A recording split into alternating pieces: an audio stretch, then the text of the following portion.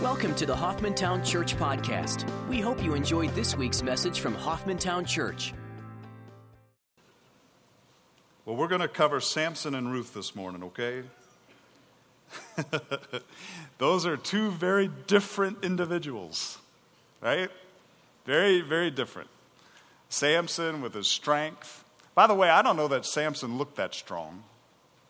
I mean, why would they ask him where does he get his strength from if he was like, 6'10", 400 pounds with 2% body fat?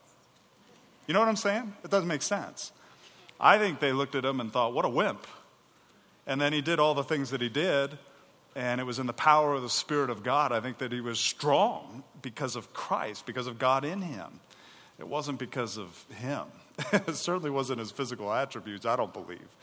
But we're going to look at Samson, we're going to look at Ruth, and let me just frame it this way for you this morning. God is always at work regardless of what we're able to do, what we're able to see or understand. Think about that. God's at work all around us, folks. In fact, somebody said once something to me that was very meaningful to me. When it seems like the Lord is not doing anything, that's when he's doing the most. Think about that. Have you ever gone through a season in your life where you just felt like, where's God? Lord, where are you? Right? What are you doing? What's going on? And that's usually the time that the Lord is doing his deepest work. Not only in your own life, my life, but also in the lives of people around us. And the question is, do we believe that? Are we walking by faith in such a way that we're persuaded that regardless of what our senses tell us, regardless of what we can figure out mentally, God is at work all around us? The question is, are we walking with him? Are we following him? Do we trust him? Do we have to feel God in order to believe God? That's a pretty profound question when you really begin to think about it. Because the truth of the matter is, we believe God. We believe the truth of the Word of God, regardless of whether we feel as if God's at work around us or not. We know that he is. Two things this morning as we look at Samson and Ruth. First of all, the Lord is always working on our behalf. And I love this, because Samson, if there's ever a picture of somebody that was really kind of on the fence, an individual, as my father-in-law would say, is a mugwump. His mug's on one side, his wump's on the other, right? He is a mugwump. And yet God used him in amazing ways. And the truth is God's always at work around us, but he's always working on our behalf. And we know that as believers. We know that God causes all things to work together for good to those who love him or are called according to his purposes. We know that God is always at work on our behalf. Even in the midst of difficult times, God is constantly working on our behalf. And secondly, as we look at this wonderful story, this love story of Ruth and Boaz, the Lord is always working to accomplish his purposes. Oh, I love this. We go through all the depravity of the judges, right? Even Samson with all his stuff. Delilah. We know Delilah, right? You've heard of Samson and Delilah. No question. But after all this stuff, you get into this story of Ruth during the time of the judges. And you get this beautiful picture of God working in the midst of Israel in order to do what he had promised to do to Abraham, to Isaac, to Jacob, all the way through, which is to bring about the person of the Lord Jesus Christ. What a beautiful, beautiful story this really is. So the first one, the Lord is always working on our behalf. Let me remind you of a few things about Judges. First of all, there's a cycle of sin and restoration.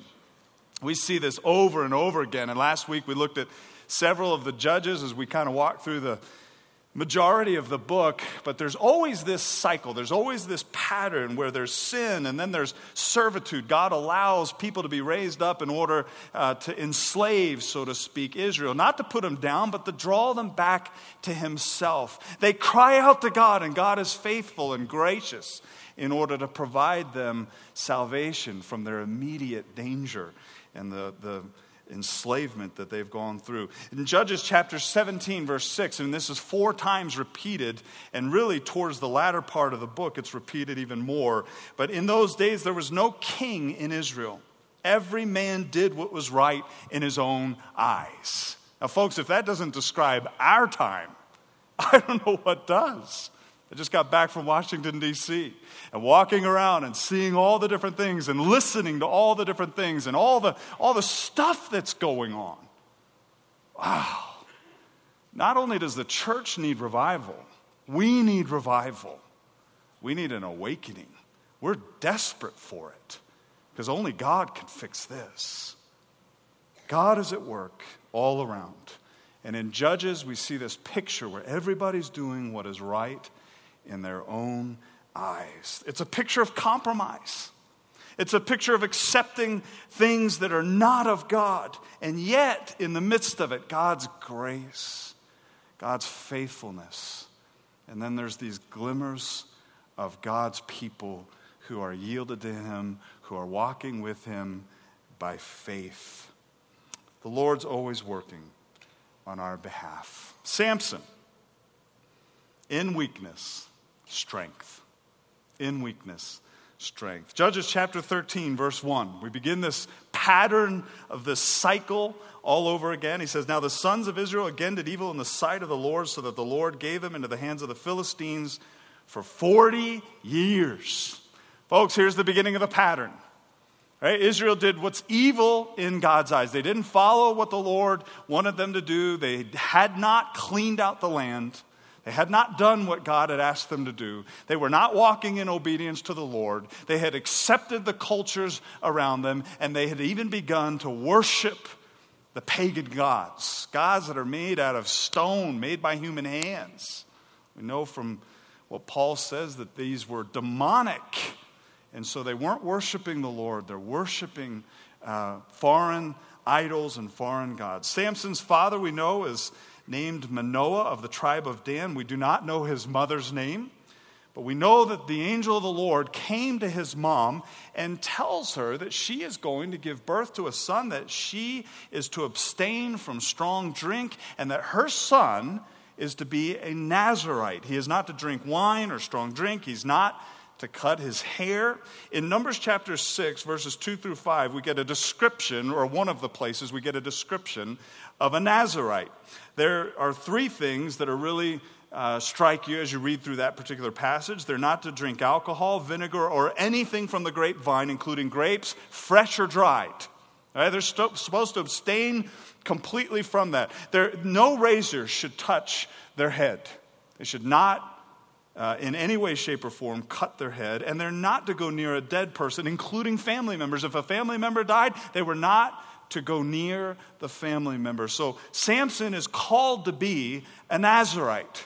And this is the picture for him. He's to be set apart. He's to be holy unto God. He's to be a servant of the Lord. And he's to make sure in every sense that these things that we looked at in Numbers and Leviticus and Deuteronomy, you can see it there too, that they are not to be a part of his life, indicating his commitment to God.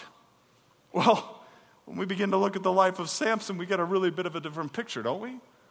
We begin to realize here's a guy who just seems to be around drink all the time. Here's a guy who seems to be around things that are dead all the time. And later on, we find that Delilah deceives him, and we find that his hair is cut. He's a mugwump. He's always playing the game, and he pays for it.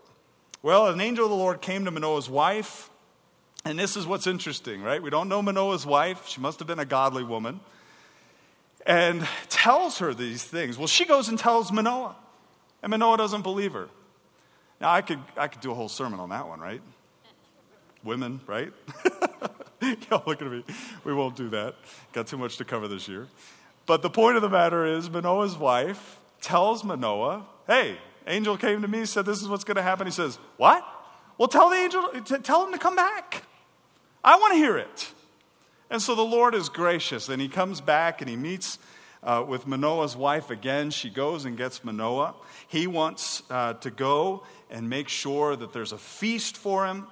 And he asks the angel of the Lord, what are we supposed to do? And I love this statement.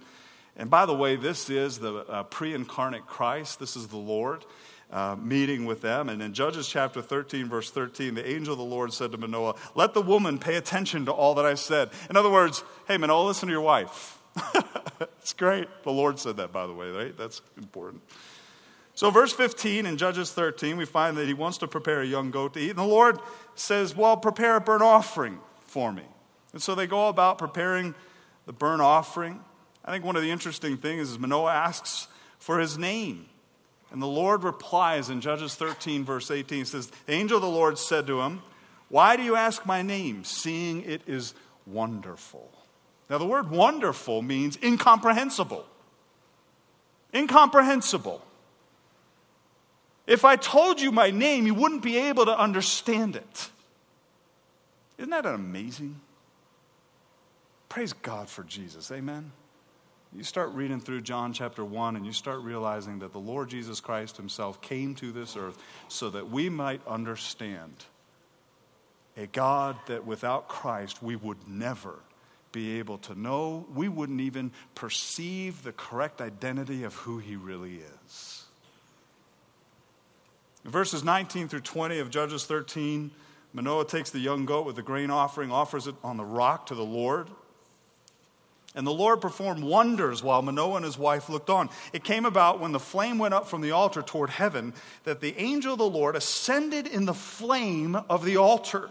And when Manoah and his wife saw this, they fell on their faces to the ground.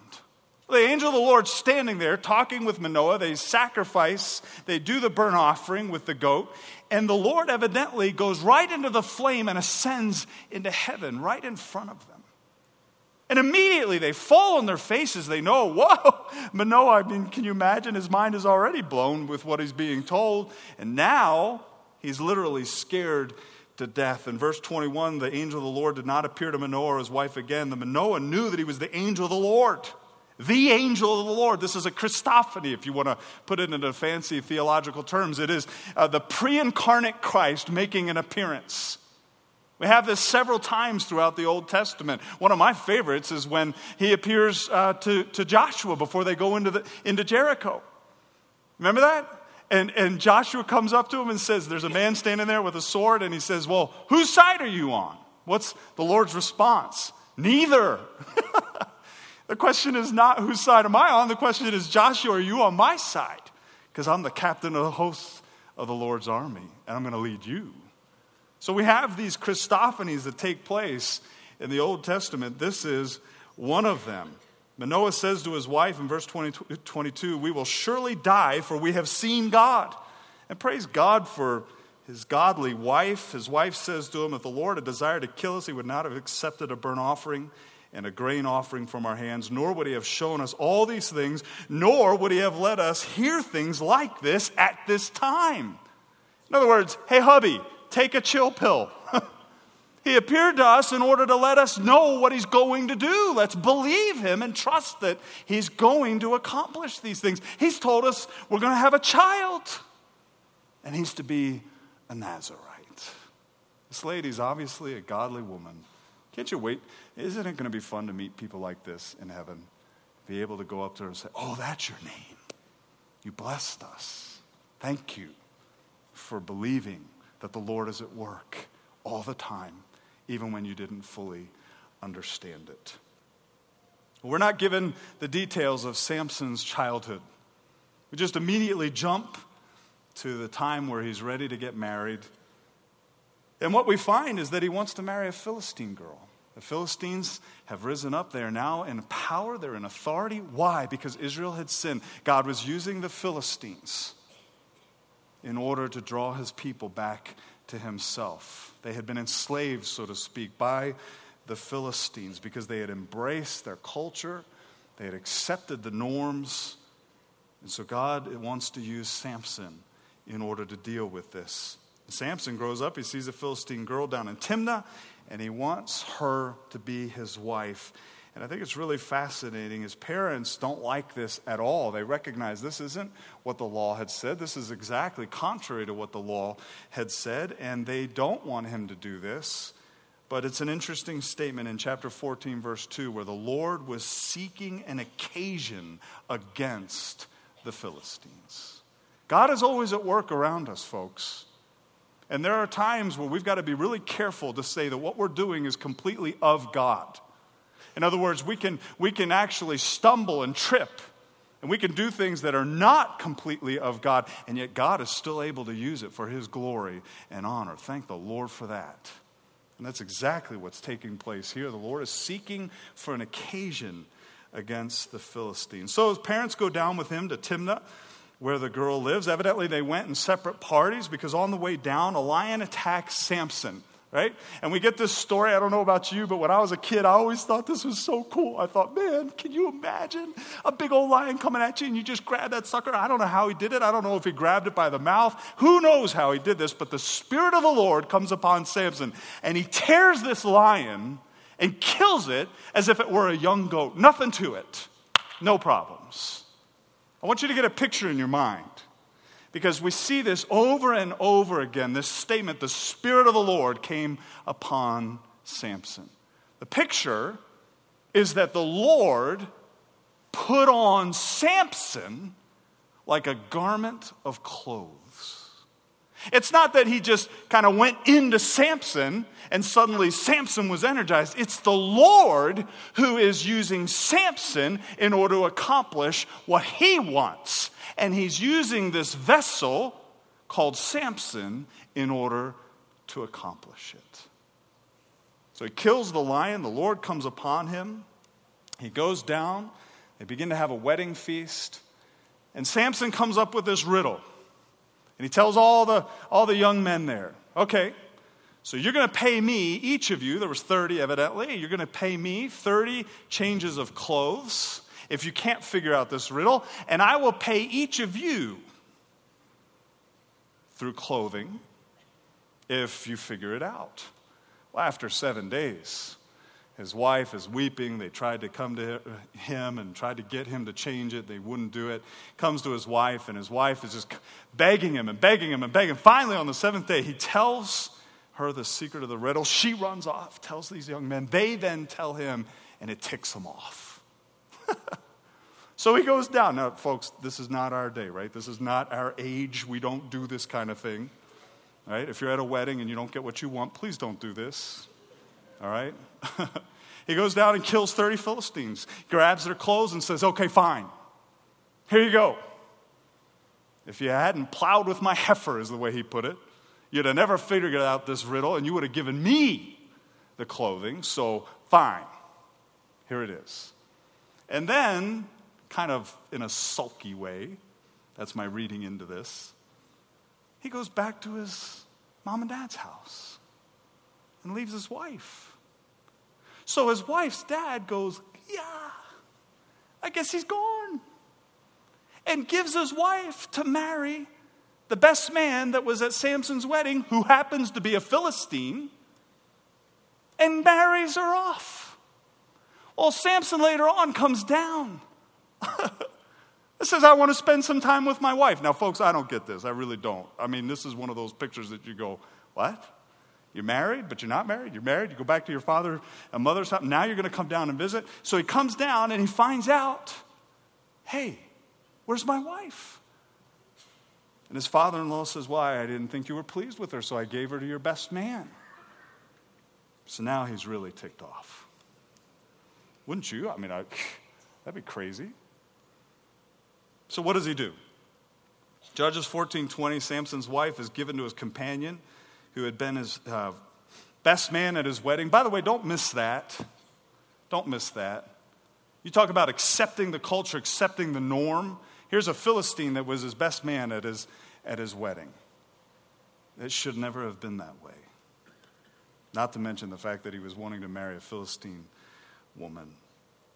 So he's enraged. What does he do? Well, there's all kinds of fields of wheat and I'm sure barley in that particular area. And he goes out, and you remember how many foxes he catches? 300. Now, folks, I can't even catch one. Forget this, right? My brother, I was visiting my brother this last week, and he had gone, was it my brother? I don't remember. Somebody had gone camping, and they heard a fox screaming, right? Yeah. Oh, Holland. Sorry, I'm getting the thing screwed up. Holland and her friend had gone out. I don't know what they were doing. They were studying somewhere at some place, and they caught on video or tape, oral, you could hear this fox screaming in the background. And the reason they knew it is because they looked it up and they began, man, it's freaky. I mean, I'm not going to catch foxes. I don't want to catch foxes. God bless them. You're cute. You're wonderful. Stay 10 feet away. He catches 300 of them. And what does he do? He ties their tails together, puts a torch in the midst, lights them up. Well, what do you think those foxes did? They didn't have a powwow. Hey, we got a problem here, brother. What should we do? No, they go booking through the fields and they light everything on fire. They burn all these crops down. The Philistines are going, who did this? And they found out Samson did it. So what do? They retaliate and kill Samson's wife and her father. They burn them. I mean, this is messed up stuff. So what does Samson do? Judges chapter 15, verse 8, he struck them ruthlessly with great slaughter, and he went down and lived in the cleft of the rock of Edom, just outside of Bethlehem in the hill country of Judah. At this point, the Philistines know they got a problem. I mean, Samson has become a thorn in their side. Remember, the Lord is seeking an occasion against the Philistines. So now Samson has really made himself odious, right? Absolutely infamous, so to speak, with the Philistines. And what happens? The men of Judah, 3,000 of them, come to find out what Samson is up to. Because it's not just the Philistines that are having a problem. Now, those who are in Judah, who have been enslaved by the Philistines, the Israelites, are having a problem. In Judges 15:11, we're told this, then 3,000 men of Judah went down to the cleft of the rock of Edom and said to Samson, do you know that the Philistines are rulers over us? Catch that for a second. Do you not know that the Philistines are rulers over us? Instead of coming alongside and joining him and saying, you know what, we've sinned against God. We repent of this and we're going to trust the Lord to conquer our enemies. They go to the one whom God is raising up as a judge and a ruler over them in order to help them fight against the enemy. And they say to him, to Samson, don't you know? What then is this that you have done to us? And he said to them, as they did to me, so I have done to them. So they begin to talk, and Samson says, are you going to kill me? And they said, no, we won't kill you. He says, okay, bind me with rope and hand me over to the Philistines. And they do.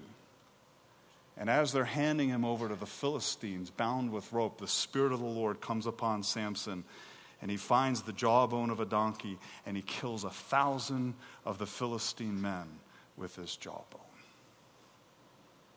Now what are those 3,000 Israelites doing? See, folks, when God begins to work in our lives and God begins to call us to himself, when God begins to call us to walk with him, to follow him, he's calling us into something that is going to be absolutely opposite of the culture around us. And sometimes it makes other people uncomfortable.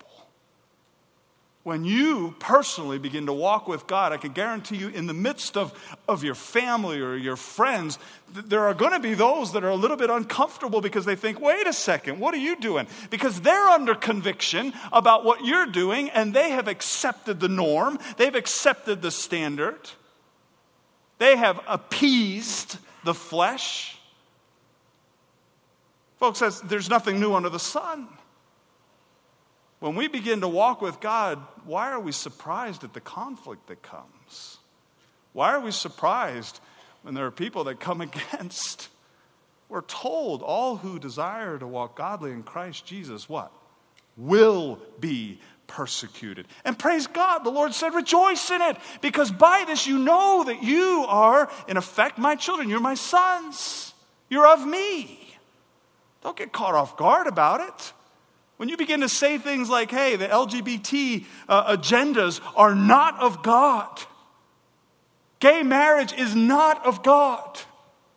When you begin to say Christmas is about Christ, I mean, we could go into all kinds of different things. Guess what's going to happen? This culture raises up. It's going to snarl at us. And even believers are suddenly going to get a little bit uncomfortable. Oh, don't do that. Don't do that. Don't stir it up. Boy, folks, we don't purposely go to stir things up, but we do stand firm. And we call truth what it is. And we submit to the Lord. And we don't back down one step from what God has said. Amen? Right. I love this picture in Judges when Samson gets through. He's been in this battle. The Spirit of the Lord has come upon him. He's worn out. He's worn out. And he asks for water. And the Lord provides it. Isn't that beautiful? Folks, battles in spiritual terms are difficult things. You get tired. But you know what? The Lord knows. And he's always there to provide what is necessary. He's always there to provide what is needed for you, for me. What a picture of grace. In chapter 16, we're given a bit of Samson's weakness. It's kind of like up to chapter 15, we're given this whole picture. We find out that he judges Israel for 20 years. But then we're given this little bit of a picture into Samson's weakness. We've already, to a degree, seen that his desire is to marry a Philistine girl. We saw how that worked out. And it says very specifically, she looked good to him. There's an eye issue here. There's a lust issue here with Samson. And we find out that he is with a woman of ill repute. The Philistines surround the city. They find out that he's there. And so what does he do? You know, God's grace is amazing in this. He gives them the strength in order to take the city gates and just rip them out of their sockets. So, folks, this isn't your nice little garden gate. These are gates set up for the defense of an entire city. He lifts them up. And some people, there's a question about how far he actually took them. The fact that he could pick them up is incredible, right? And he begins to walk. I believe that he walked about 45 minutes to a hill that is facing Hebron. And there's a picture of this. Hebron is part of Israel's cities. And there's a picture of him facing Israel, but turning his back on it, going back down into the valley of Sorek, where we find that he's with Delilah. Folks, we better be careful. Keep our faces towards Christ. Keep our eyes fixed on the Lord. Don't turn your back on the Lord, because God knows what's best. Don't go down into the valley. Stay facing the Lord. Delilah, we know this story well, I'm sure. She's given money by the Philistine rulers in order to find out the secret of Samson's strength. And through a series of episodes where he lies to her and he says, oh, do this and then I'll lose my strength. And the Philistines are upon you, Samson. And he gets up and they realize, no, that wasn't it. Delilah finally wears him out. And we finally get to the real secret, which is his hair. Obviously, it's the Lord. But as a Nazirite, all these other things had begun to take place, but the Lord was still working in his life, still giving him grace. But it's not until this last moment where we see that the Lord no longer comes upon Samson with strength. In chapter 16, verse 17, the Philistines come alongside, they gouge out his eyes, they enslave him. And there's a beautiful, beautiful picture that as he's in prison, he cries out to the Lord. And it says very specifically, his hair begins to grow back. Beautiful. You know, sometimes we trip and we stumble. As believers, we know the Lord never leaves us. We are his children. But maybe we need to get right with God. We need to cry out to the Lord. We need to confess sin, agree with him about our sin so that we can be restored into a right fellowship with the Lord. We never lose the relationship, but maybe we need to be restored into a right fellowship. Samson in Judges 16:28 is brought out by all the Philistines. They're having a party. They want to worship their god Dagon and thank their god Dagon for giving them victory over their enemy, who is Samson. And Samson asks the little boy to put him in between the two pillars of their temple where they're having this idolatrous party. And he cries out to God in chapter 16, verse 28. Samson called to the Lord and said, "O Lord God, please remember me and please strengthen me just this time, O God, that I may at once be avenged of the Philistines for my two eyes." What does he do? God gives him the strength, pushes it over, and he kills more Philistines in that particular moment than in his entire life. When the word of God is not proclaimed or followed, walked in, depravity of sin begins to set in. And throughout the rest of the book of Judges, not only in Samson do you see this kind of back and forth, accepting of the culture, being a part of the culture, being mixed in with the culture, yet God's grace in the midst of it, God working on the behalf of Israelites in the midst of it. You also begin to see the depravity. We get the story of Micah's idol. I mean, it's just disgusting. And the civil war that takes place as a result of it. Or the Levite's concubine, which is even just more disastrous in terms of the spiritual health and the spiritual depravity of the people living in Israel. In Proverbs chapter 29:18, there's a wonderful verse, and I'm sure you've heard this. When there is no vision, the people are unrestrained. But happy is he who keeps the law. That word for vision doesn't mean, well, this is where we're going, this is what we got to do in order to get there. The word for vision means revelation. It's speaking of the word of God. When the word of God is not proclaimed, the people are unrestrained.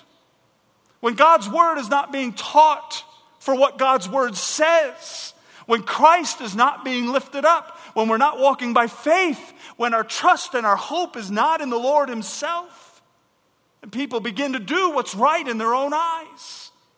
It's a perfect picture of Judges. Rather than having leaders that proclaim the word of God and people that are willing to follow, people began to do what is right in their own eyes, and they accepted all the norms of their culture. They became so mixed in that the glory of God through them was not being revealed. Hebrews chapter 11 gives us a great picture, and I read this to you last week, and I just think it's important to keep this in mind because these judges were not perfect. Samson clearly is not perfect, and yet he's a saved individual in the sense that he's looking forward to the coming of Christ. We know that faith and grace are all throughout the Bible. It doesn't matter what age you want to talk about. Salvation is by faith in Christ. It's by grace through faith. The writer of Hebrews says this, "What more shall I say? For time will fail me if I tell of Gideon, Barak, Samson, Jephthah, of David, Samuel, and the prophets, who by faith conquered kingdoms, performed acts of righteousness, obtained promises, shut the mouths of lions, quenched the power of fire, escaped the edge of the sword, from weakness were made strong, became mighty in war, and put foreign armies to flight." That's speaking of the faith they had on a day-by-day basis. As they walked with God, God used them in mighty ways. Folks, God's at work all around us. Whether we can feel him, whether we can understand it all. And God is always working on our behalf. Remember, you go back to the beginning of the story of Samson. The Lord was seeking an opportunity to come against the Philistines. Spiritually speaking, God is always looking to purify us. He does not want us to settle for the norms of our culture. He wants us to be set apart and holy unto him so that we would walk with him, so that the world would look at us and see the transformation God is accomplishing through us, and then come to us and say, "What is this hope that you've got?" "I don't have hope." "You do. What is it?" And we're ready to give an answer. We're ready to point them to Christ and say, "Oh, let me tell you about my Lord. Let me tell you about Jesus." Well, in the midst of this, we get the story of Ruth. The Lord's always working to accomplish his purposes. He's not only working on our benefit, for our benefit, he's also always working to accomplish his purposes. In the book of Ruth, we're told that this story takes place during the time of the judges. Oh, it's so cool. It's almost like the Lord allows us to see all this depravity and all these things that are going on and this mixing of the cultures and this acceptance of paganism. And he pulls the curtain apart and he spotlights this story of Ruth and Boaz. He says, I'm still at work. I'm still going to accomplish my purposes. The judges, and when you look at this map, you begin to realize they're all over. It's not just one centralized area. Right? It's not just in Washington, D.C. It's all over the country. And you begin to realize that all this acceptance of paganism and the norms of the culture are all throughout. All the tribes are doing this. And in the midst of that, we get the curtains pulled back on a story that is beautiful in terms of its love story, in terms of God's redeeming ability for us. The book of Ruth is 4 chapters long. But in short, Ruth is the daughter-in-law of Naomi. Naomi's from Bethlehem in Judah. Naomi travels with her husband and her 2 sons to Moab because, again, we see God's judgment upon the people because they're not following the Lord. And they go to Moab in order to get away from the famine. And Naomi's husband and 2 sons die. It's tragic. Her sons had married 2 individuals, Ruth and Orpah. And when she decides to go back, she hears that things are good again in Bethlehem. Naomi does. The daughter-in-laws are going to go with her. But Naomi tells them, no, you stay with your people. I don't have anything to offer you. Well, Orpah goes back. Ruth goes with her.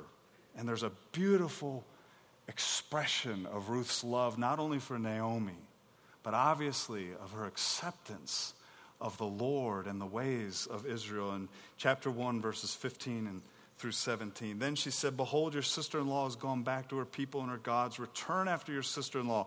But Ruth said, don't urge me to leave you or turn back from following you. For where you go, I will go, and where you lodge, I will lodge. Your people shall be my people, your God, my God. Where you die, I will die, and there I will be buried.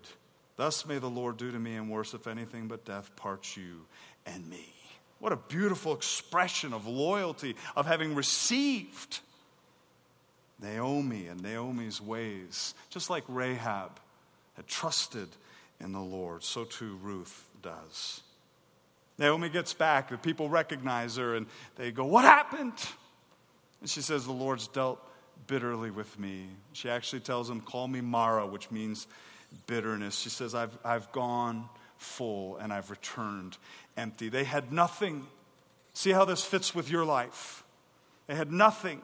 They had no ability for sustenance. They had no inheritance. They were destitute. They were poor. They were clearly without hope. Ruth is a foreigner. She doesn't even belong there. And yet, the Lord knows her, and the Lord reaches down in order to guard her, protect her, and redeem her. It's a beautiful story. Ruth asks Naomi if she can go to the fields in order to glean after the gleaners. It's harvest time. They don't have anything. They don't have any husband. They don't have any family network, immediate family network in order to care for them. In Leviticus 19, we're told that those who are poor, the widows, the orphans, can follow after the gleaners, and that they are not to go out and they're not to pick up all the extra that they didn't catch the first pass around, but they are to allow the poor, the widows, the orphans, even the foreigners to gather up that which is left. And Ruth goes and begins to do this. She ends up at Boaz's field. And later on, she finds out that Boaz is actually one of Naomi's relatives. Boaz comes to the field, and he asks who Naomi is. Naomi's younger than him. We catch this? Evidently, Boaz's eye, Ruth caught his eye. And he starts saying, well, who's she? And so they begin to tell him who she is. So he goes to Ruth and he says, don't go to another field to glean. You're protected here. I've already told my servants not to touch you. I want you to drink out of the jars that we have for water here and rest if you need to. And I want you to stay with my maids. You stay here. Ruth falls on her face before him and says, well, why have I found favor in your eyes, being a foreigner? And his response is interesting because evidently he had been doing some background work to figure out who this girl is. And he tells her, well, because of all the good that you've done to Naomi, and because you've left your people, and because you've come here. See the righteousness in this? Israel was to be a light to the nations, to proclaim the glory and the goodness and the kindness of God. They were not to get involved in all the things of the world. They were to be a people set apart in order to give a picture to the rest of the world of who God truly is. And in Boaz, you can see this. You're a foreigner. You've left your people. You've been good to Naomi. You come and I'll take care of you. In Ruth chapter 2, verse 12, it says, may the Lord reward your work and your wages be full from the Lord, the God of Israel, under whose wings you have come to seek refuge. Isn't that beautiful? Under whose wings you have come to seek. He doesn't say, you've come to Israel in order to make sure everything's going good. You've come to seek refuge from the Lord. I love that. Well, the day goes on and he feeds her, gives her a wonderful meal. She's allowed to sit with the servants and she's allowed to eat. Later on, she goes and she continues to glean. And she brings back a portion to Naomi, who immediately recognized somebody has been paying special attention to her because the amount that she comes back with is approximately 15 liters of grain. Enough to help feed them, to bake bread, to help sustain them. And Naomi recognizes this, and Naomi's going, well, where did you get this? Where did you go? And so Ruth tells her about Boaz. Well, what we know is Ruth continues to go to the fields and glean. She continues throughout the harvest time in order to do this. And there comes a point at the end of this where Naomi says to Ruth, okay, I don't want to leave you without an inheritance. Boaz is one of our relatives. Here's what you're going to do. He'll go to sleep at his grain area, and I want you to go down, and I want you to lay at his feet, and I want you to take the corner of his cloak and cover yourself. And when he looks down and finds out that you're there, you tell him you are seeking protection from him because he is to be a kinsman redeemer. So she does. She goes down. She lays at his feet. Boaz is startled, wakes up, says, what are you here for? And she says, I've come to seek protection from you. So Boaz says, okay, God bless you for not going to the younger men. Thank you for coming to me. I'm going to do everything I can to take care of you, but there's one who's actually more immediate in line to be your kinsman redeemer than I am. I need to take care of this. Gives her some more grain, sends her home, says, don't tell anybody about it. The next day, Boaz is at the gate. And I love what Naomi says to Ruth. He will not rest until the matter is settled, right? It's great. You can just see Boaz running down to the gate. He grabs the elders. He finds where the other kinsman is, and he grabs him and sits him down and says, oh, by the way, right? Naomi's back. And there's a little matter about redeeming the land. She's interested in selling it. He says, great. He says, by the way, if you do that, you got to marry Ruth the Moabitess as well. He goes, not so great. Because my inheritance will be impacted if I do that. And so Boaz says to him, well, are you willing to allow me to be the kinsman redeemer? He says, yes. He takes his shoe off, hands it to him in the witness of all the elders. And so the matter is settled. Boaz ends up marrying Ruth and becomes her kinsman redeemer. Somebody who was destitute, a foreigner, had no place in the land of Israel, but had come to seek refuge under the mighty shadow, the wings of the Lord God Almighty. Now is married to Boaz. Boaz and she have a son. They name that son Obed. And guess what? Obed is the grandfather of who? King David. Wow. The whole point of the book of Ruth in terms of being the kinsman redeemer is God knows exactly where we are. And even though we don't have anything, and even though we're destitute, and even though we're lost in so many ways, God knows who we are, and he begins to be our Redeemer. And at the very end of the book of Ruth, we find that God has been working all along in the midst of all this nonsense with the judges, and this paganism, and the settling for things, and God is still working to accomplish his purpose, because it is through Boaz and Ruth that we have King David, and it is through King David that we have whom? The Lord Jesus Christ. I'm a bit out of time. Some of you are way too aware of that. Let me just give you a couple takeaways, okay? Transformed, not conformed. We are to be transformed. We are not to be conformed to this world. We're to be transformed by Christ, not conformed to the ways of the world. How's that taking place? Or are we being pressed into the mold of this world? God is able. God is able. What excuses are we coming up with? As if somehow God can't accomplish what he said he would. What excuses do we have to say, in effect, well, that's for somebody else to do, not me, because I'm too weak, because I'm whatever? Are we trusting the Lord because he is able? And let me ask you this. Are we looking for God? Are we looking for God in every area of our lives, in all the details of our lives? Every day, are we looking for how the Lord is at work? Because guess what? The Lord is at work all around us, whether we feel it, see it, understand it. He's always working on our behalf, and he's always working in order to accomplish his purposes. The question is, are we looking for him in the midst of it? And are we seeking to say, yes, Lord, I'll walk with you. I'll follow you. And lastly, in the midst of this society, folks, take hope. God is at work. God is at work. And the question is, in the midst of our society, is God being revealed through us?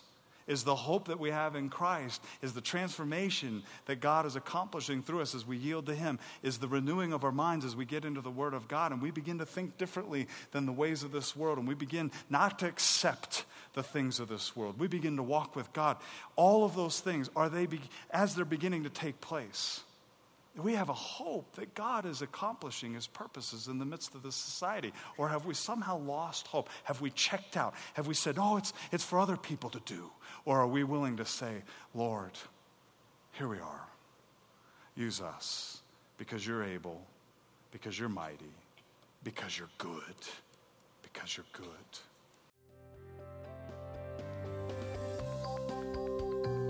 Thanks for listening to the Hoffmantown Church Podcast. We'd love to hear how God is working in your life. Everyone has a story. Please tell us yours. Visit www.hoffmantown.org and click on the Tell Us Your God Story link on the homepage to share yours with us. Thanks for listening to our podcast, and we hope you will join us next week.